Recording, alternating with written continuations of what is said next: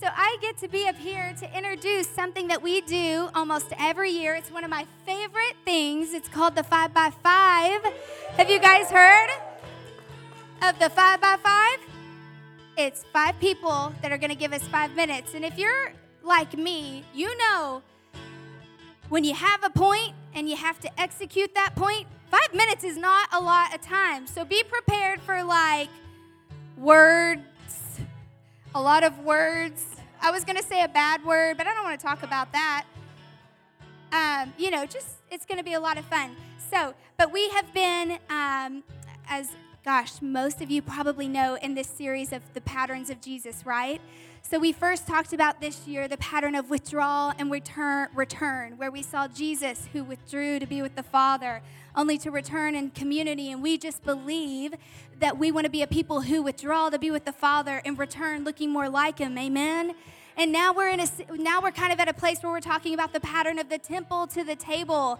We got dinner parties going. It's our version of the table, and it is weekly, and it is phenomenal. You guys, we've had over 75 people just this week who have gathered around the table. That is unheard of. It is incredible, and almost I do think every dinner party had someone new show up. So that is phenomenal, something to be celebrated. And so what we're going to do is we are going to start off. We have 5 amazing humans here with us. Why don't you guys stand up? We're going to have Pastor Judy Cole. Come on. We're going to have Jesse. There he is. We're going to have Kristen, John, and to finish things off, we're going to have Mary. I know they're excited. So listen, with the 5x5, we like your participation. We want you to kind of sit on the edge of your seat, talk back, cheer them on. It's hard to give 5 minutes, but you guys can do it because you're superheroes. Are you ready for this? I want to pray over you as I'm spitting all over the place up here. Well, Father, we just thank you for these 5 amazing preachers in the house this morning. We thank you, Lord, the word that you've given them about the temple and the table. And God, we just ask for you to move, Holy Spirit. Let us not lean back, but let us lean forward. Open our hearts, open our ears, and get ready to receive this morning. In Jesus' mighty name, amen. Awesome. This is one of my favorite preachers of all time. I'm not going to stand up here and introduce one by one. They're just going to do it, but this lady that's about to kick things off is one of my favorite preachers. And if you ever get the honor of hearing her preach, be there. Women's Brunch 2020 is coming at you. Awesome. Okay, get on up here. Give her a hand, everyone. Here she comes.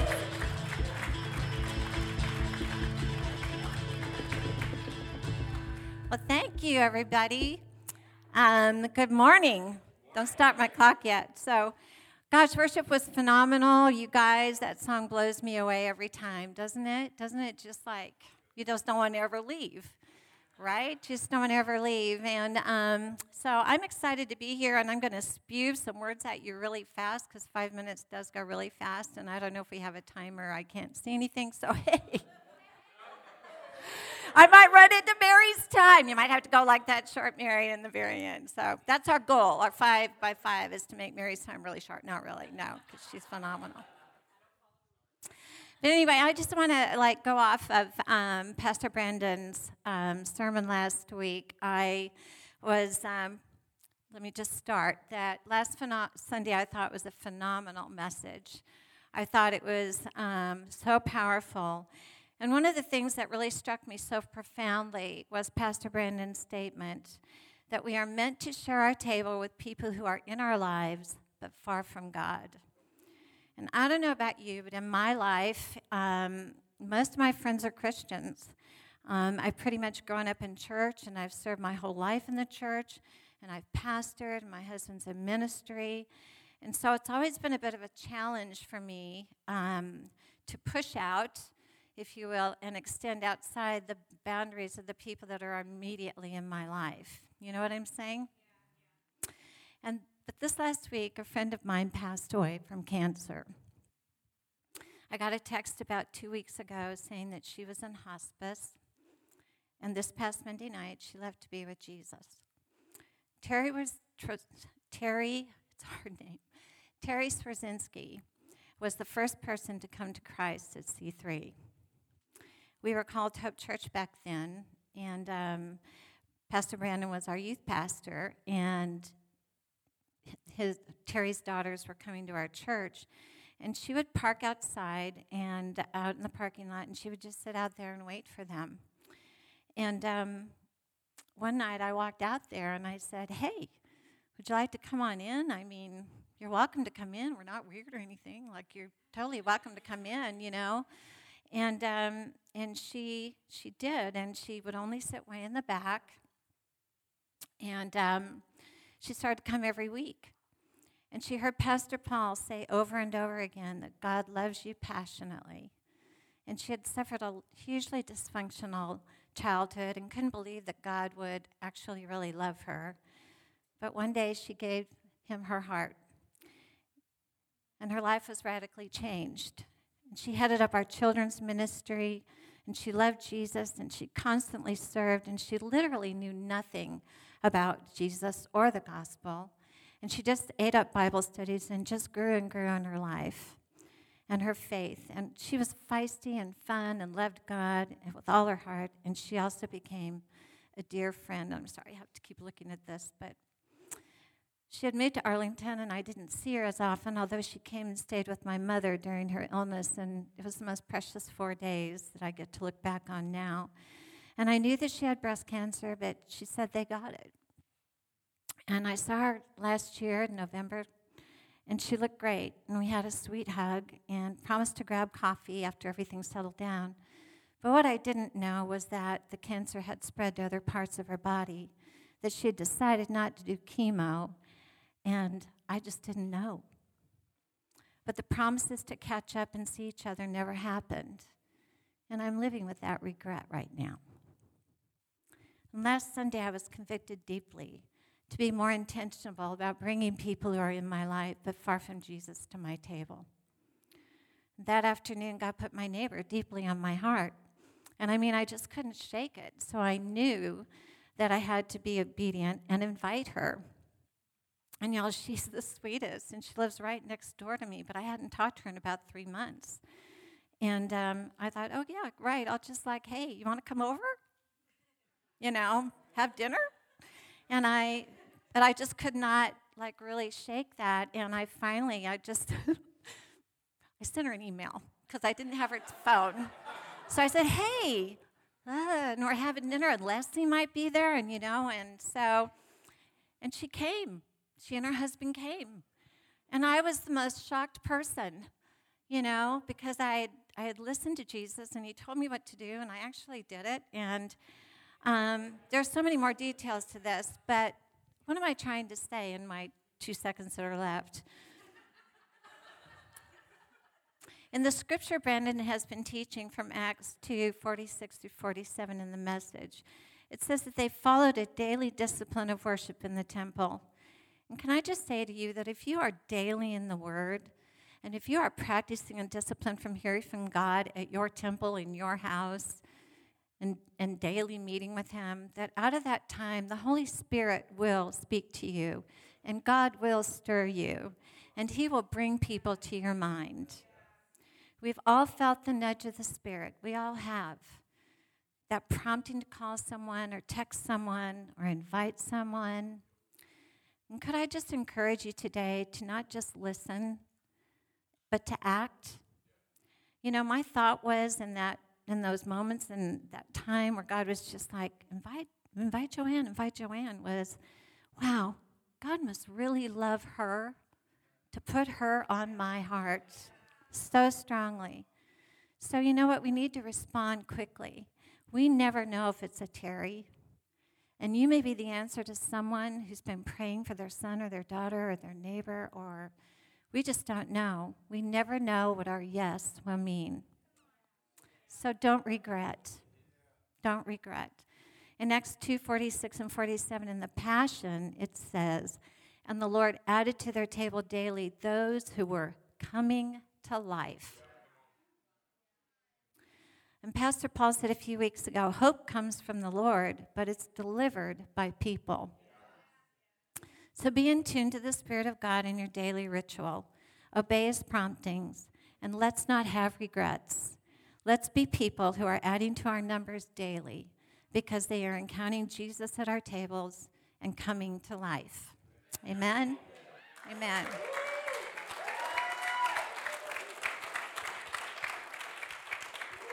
That was awesome. Follow up the rock star. Need some boots like her. I'd feel a lot more confident. So I'm going to start just by reading the scripture again, the Acts 2, 46 to 47. So they followed a daily discipline of worship in the temple, followed by meals at homes.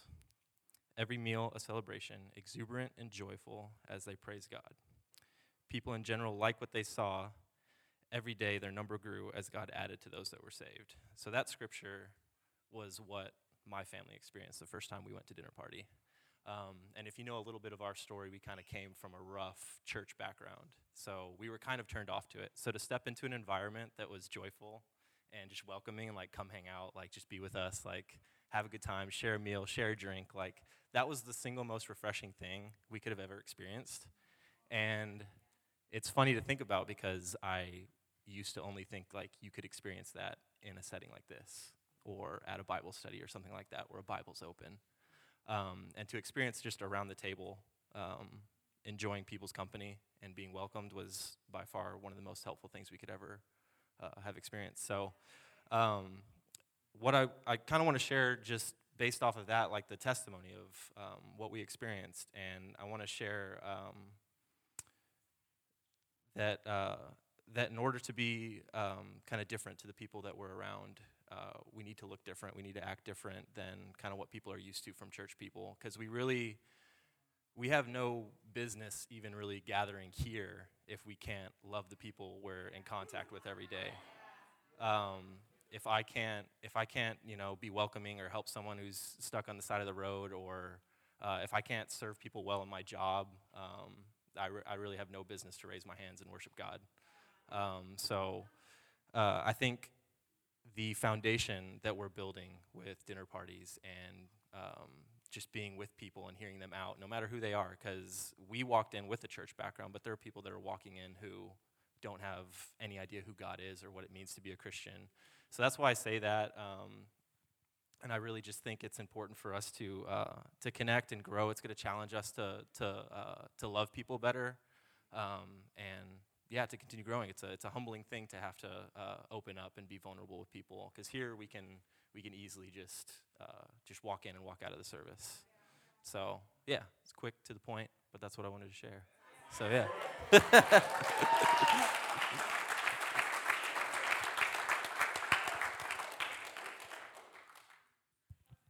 Awesome. Whew.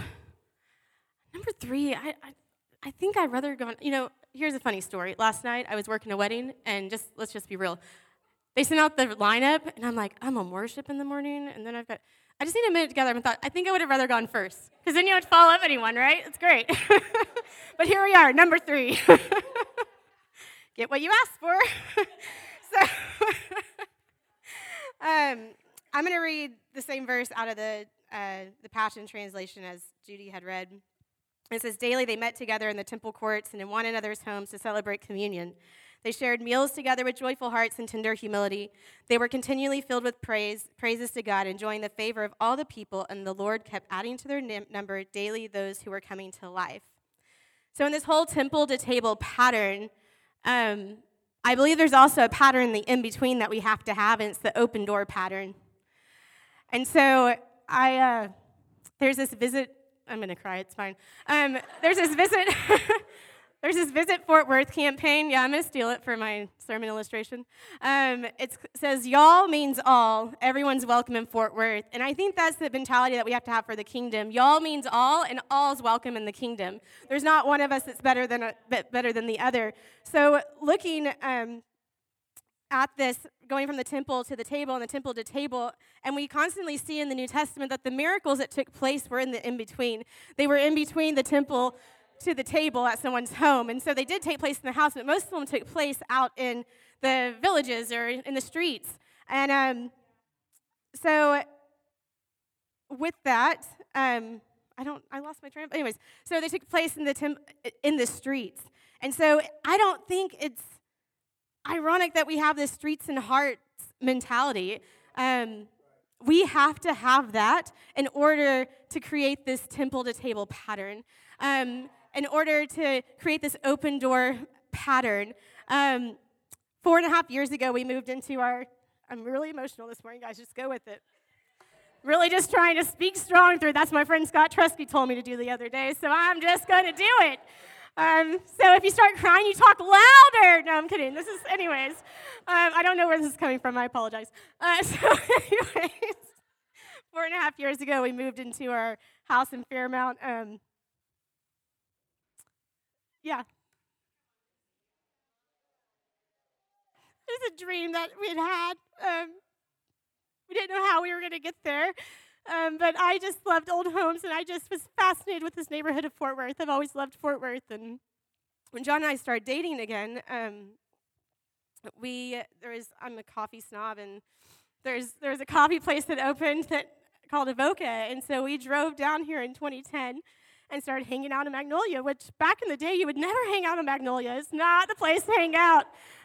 Especially when my dad found out where we moved. He was like, "You moved where?" I was like, "Dad, it's cool now. It's safe. It's safe. We have a green area. We're in the light green. It's good. Crime's good."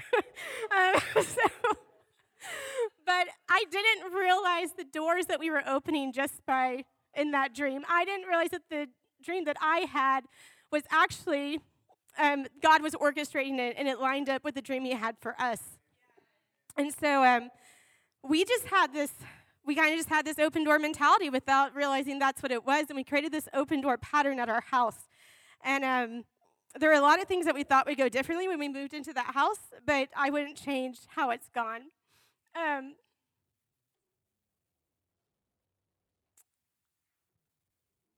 It was almost double what our rent was at the other house. But the people who come into that house daily, and I mean daily, like the other day I was out of the coffee shop, and Bex walked in, and I'm going to jump around a little bit, but these are people that I literally became friends with at the coffee shop. I'm not kidding. At the coffee shop. They're some of my favorite people now. They're in my house. We go on trips together. We went to Austin randomly last year, and I knew one of the girls for like a month. But it's just this open door mentality that if they wanted to be with me, I was going to be with them. And so, sorry. So yeah, the other day, Alyssa, I was taking her to the airport, and she came over to pick me up because we were going to use their car because they took like 75 bags in New Zealand. And so, anyways, I don't even know where the time, okay, sorry. So they came over to my house, and Bex and Kylie were in there because I had gone up to the coffee shop to work. I got most of what I needed to done. Bex had gotten off work and came to the shop that she works at Camp Bowie Craft Work. She came to craft work on Magnolia to hang out after her shift. And so she walks in, and then, Kylie walked in, and Kylie's a dog, and it was raining. So Kylie's like, "Can we just go to your house?" And I'm thinking, oh my gosh, my house is a wreck. Like, sure, we can go to my house. Great, come to my house. So she came over, and then Bex ended up coming over, and then I took them to the airport, and we came back, and we hung out. And all that to say that I met Kylie through Bex from hanging out at a coffee shop. Kylie, we have had in the past few conversations, the past few weeks, some really deep conversations about Christ. And they were sitting at a bar. And so you just never know when you have the open door policy where you're going to end up. We sat at Southside Cellar the other day, and I had no idea everything she was struggling with, and I just got to share a little bit with her. And I don't know where that will go, but I know that by having that open door, she found a comfortable space. And as long as we are living as God created us in His image, she's seeing Jesus. And that's all we can do. So for this temple to table pattern, for us to see miracles and see Jesus work in a mighty way, we have to have the open door policy to allow him to bring those people into our lives to work through them. So that's all I have. Y'all means all, and an open door pattern.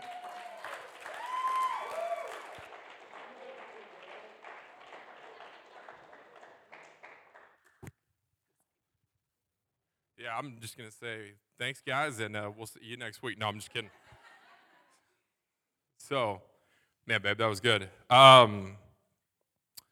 So, do you guys ever have something that, like, you do that's new, and then, like, all of a sudden it becomes top of mind? Like, you buy a new car, and then all of a sudden you see that car, you know, everywhere you go. You never really recognize that you buy that. You see it somewhere else, you know, or shoes or you know, books or ideas or something like that, and all of a sudden you see it.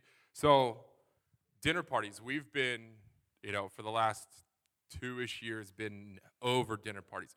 And we've always had that open door policy, literal and figurative. And anyways, when you have something like that, like dinner parties that is top of mind, you literally see it everywhere.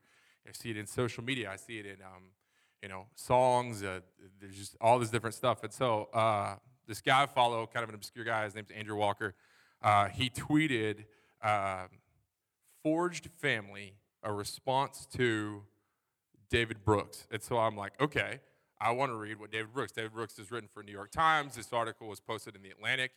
And he had an article that was, it said, the nuclear family was a mistake. And I was like, okay, that's kind of intriguing. You know, I grew up in a nuclear family. A lot of us in church have grown up in nuclear families. But so basically what he was talking about was the fact that in the 19th century, families were multi-generational. They would move over. A lot of immigrants, they came over and they lived, you know, big families. You had multiple adults coaching multiple kids, some yours, some not necessarily yours, all this kind of stuff. And then right after World War II, from the 1950 to 1965, that the nuclear family, that was its like heyday. And then after that, it's been kind of a disintegration. Divorce rates have gone up, all these different stuff. But so what he talks about is that there's actually a new family that's coming, and it's the Forged family. It's a family of, you know, maybe your really close friends. You know, it doesn't look like it's just married couples. It doesn't look like it's just, you know, young marrieds. It's older marrieds and things like that.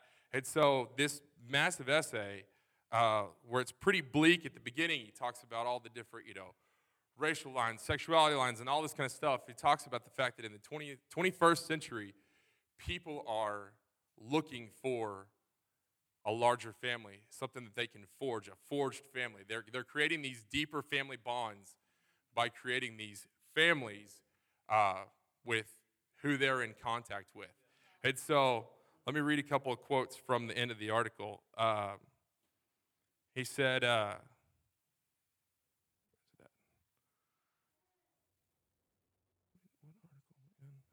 I'm in the wrong one.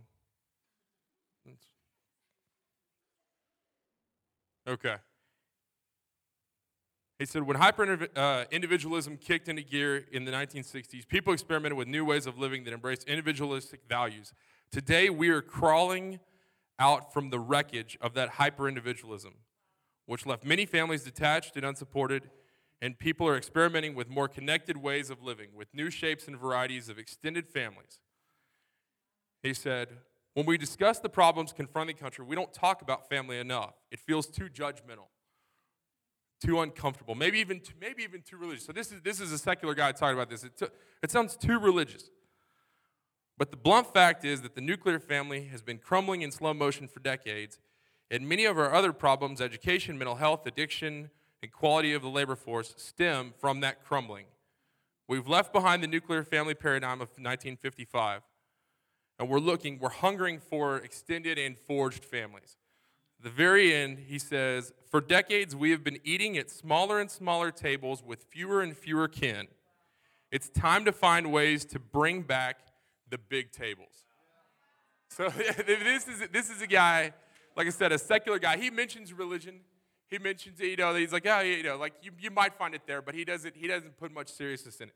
So I go to the Andrew Walker article, and his thing, he said, David Brooks has written a masterful essay on both the history and state of the American family. He's like, it's so good. He's a professor at a seminary in Louisville, Kentucky. He's like, it's so good, I'm going to make it required reading for my ethics class.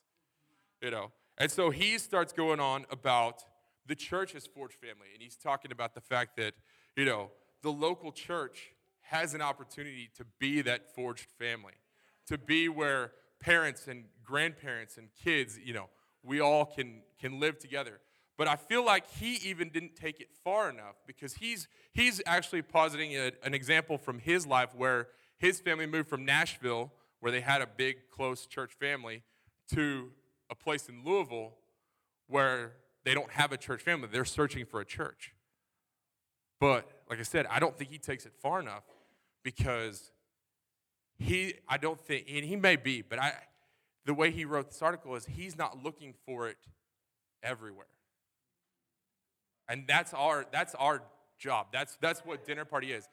That's our deal as Christians, is that we're supposed to look for those opportunities to forge family wherever we can, with whoever we can. Those opportunities like Kristen's talking about will come up, whether you like it or not. And they're not going to be comfortable. They're going to be awkward. You're going to stumble through it. You're not going to have all the answers.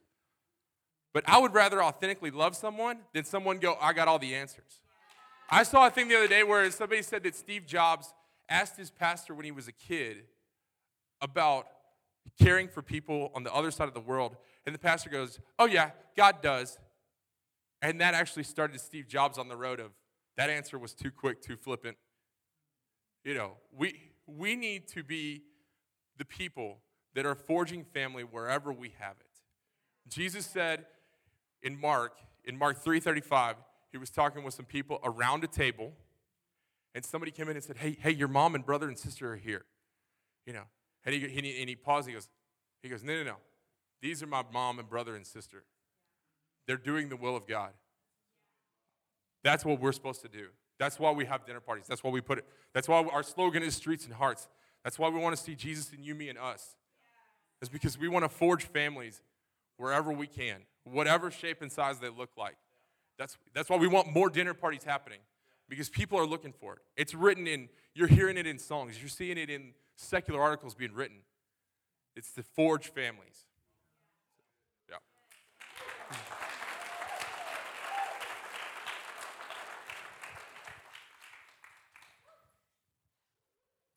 I don't normally use notes, so it's getting real serious today. I was kidding. I showed Judy my notes, and she was like, how are you following that? To be honest, I don't know. Acts 2, 46 through 47, there were some key words that stood out to me. The daily discipline was the big one, because, everyone loves discipline. It's like everyone's favorite thing, right? It just means I get to do exactly what I should be doing, even when I don't want to do it. But I thought it was an interesting phrase at the beginning of that. He's talking about daily discipline, and then he's talking about getting together every day, with your family. Because I know there are some days where I'm just like, you know what? I don't want to see anybody, and I'm not happy about the fact that tonight is dinner party and there's going to be 20 people in my house, and I just really want to be alone, which is a very strange thing for an extrovert, but it happens. But by the end of that time, I feel full, I feel replenished, I feel like my cup is filled up. So I think that's kind of where he's going with that. It's a daily discipline, it's growing, stretching.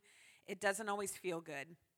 But I am going to refer to my notes. Normally I have them up here and then I never look at them. But I'm going to this time. I've been listening to a couple of different podcasts about singleness. So yes, singleness is the angle I'm bringing.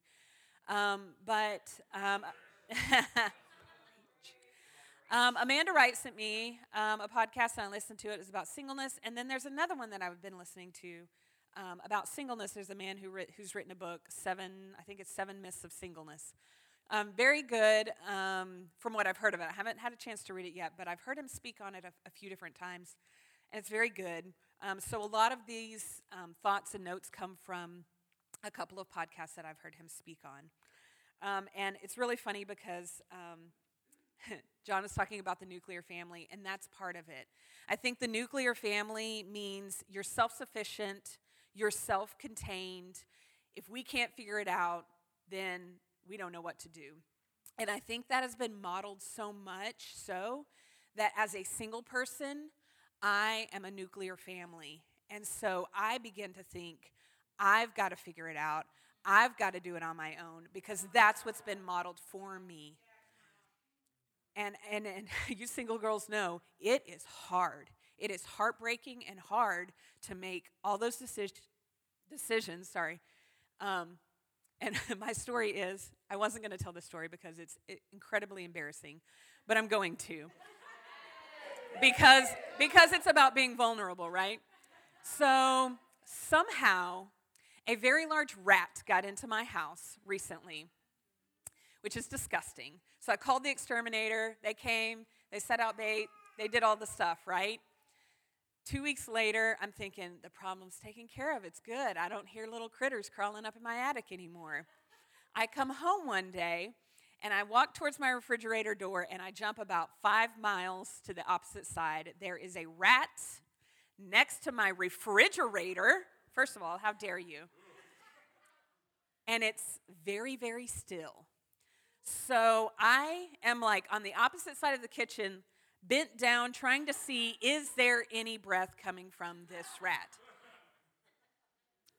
I don't know. I thought I saw it move like 15 times, but I'm like, do I throw something at it? What do I do? So I'm like, I'm freaking out and totally grossed out. Mice don't bother me, but rats, those things, I'm sorry, but the tails are gross. And so, wow. Preach.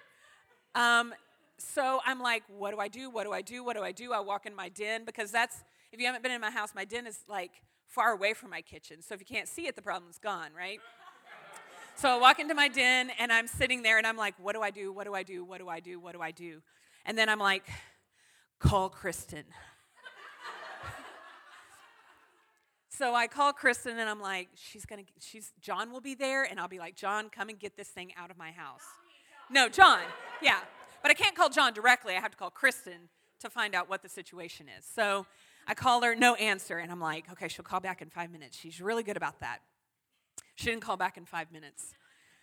So I'm like sitting there like working through it. What do I do? Just man up, Mary. Just man up and get the rat out of your house. Just man up and get the rat. So eventually I did. I got a paper bag and some contraption, and I was like, 10 feet from it while I was trying to, but I did it, yeah. 5 minutes later, Kristen calls me. She's like, what's up? I was like, I had a rat in my house, and I need John to come get it. And John's in the background going, I got it. And I'm like, no, it's fine. I took care of it. But what it took for me to call and ask for help from someone was a big step for me because I used to run as a nuclear family. If I can't do it on my own, that proves I'm not making it. I'm not okay. And that was a really hard thing for me to go through and to kind of realize. But, it's just kind of interesting, like, how the thought process of I'm not a nuclear family, I'm a forged family. And that's what it's become. And honestly, dinner parties helps with that, but just living life every day with people helps with that. In the podcast, he also said, in God's economy, everyone is a winner. In God's economy, we're all winning. We're all doing well.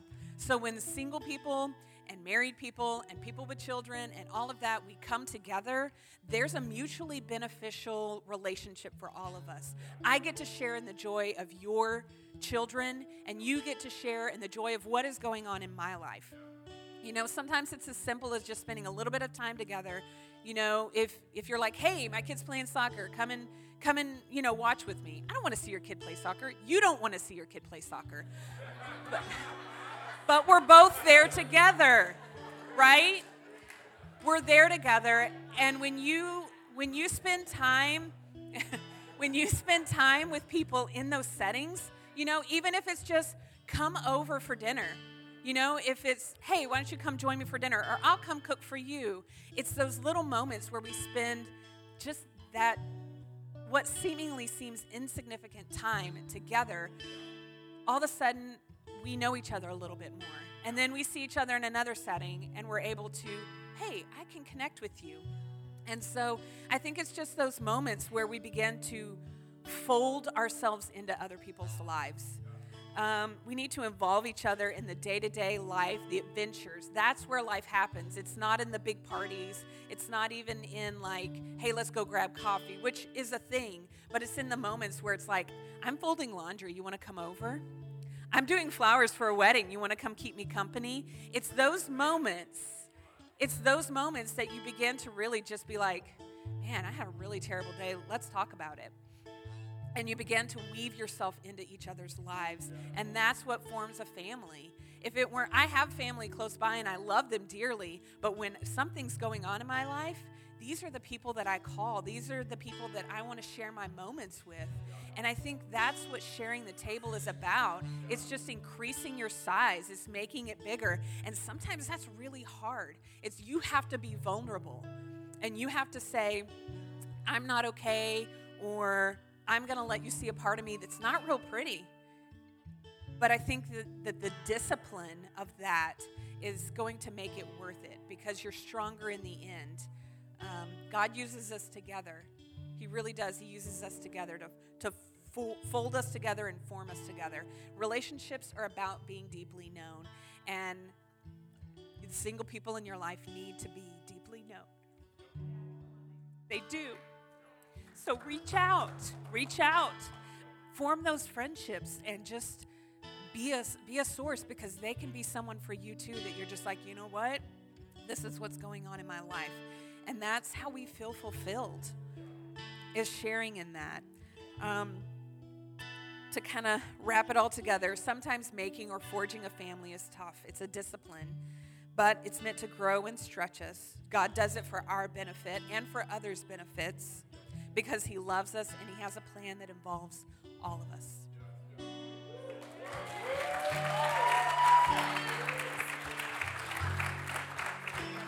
Come on.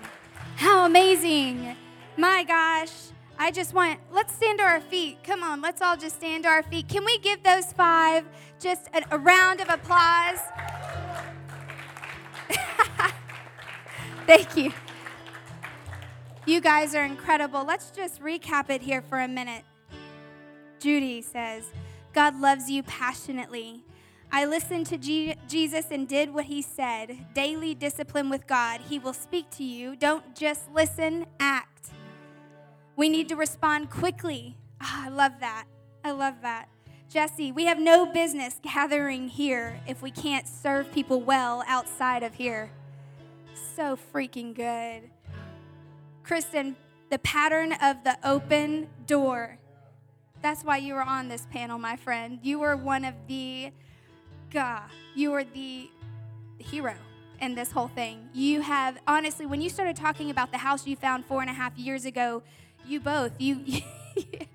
know, it became the place where we started things here. And it gave not just you guys vision, it gave us vision as a church. So I just want to honor you guys for stepping out, paying that double rent, opening the door. There's so much that's seen, man, behind closed doors. You know, when we're home doing our thing, that they're out here just having the tough discussions that I would literally go hide under a corner, around the corner or something with the conversations you've had. We just honor you guys. John, the Forged family, the extended family. It's time to find ways to bring back the big tables.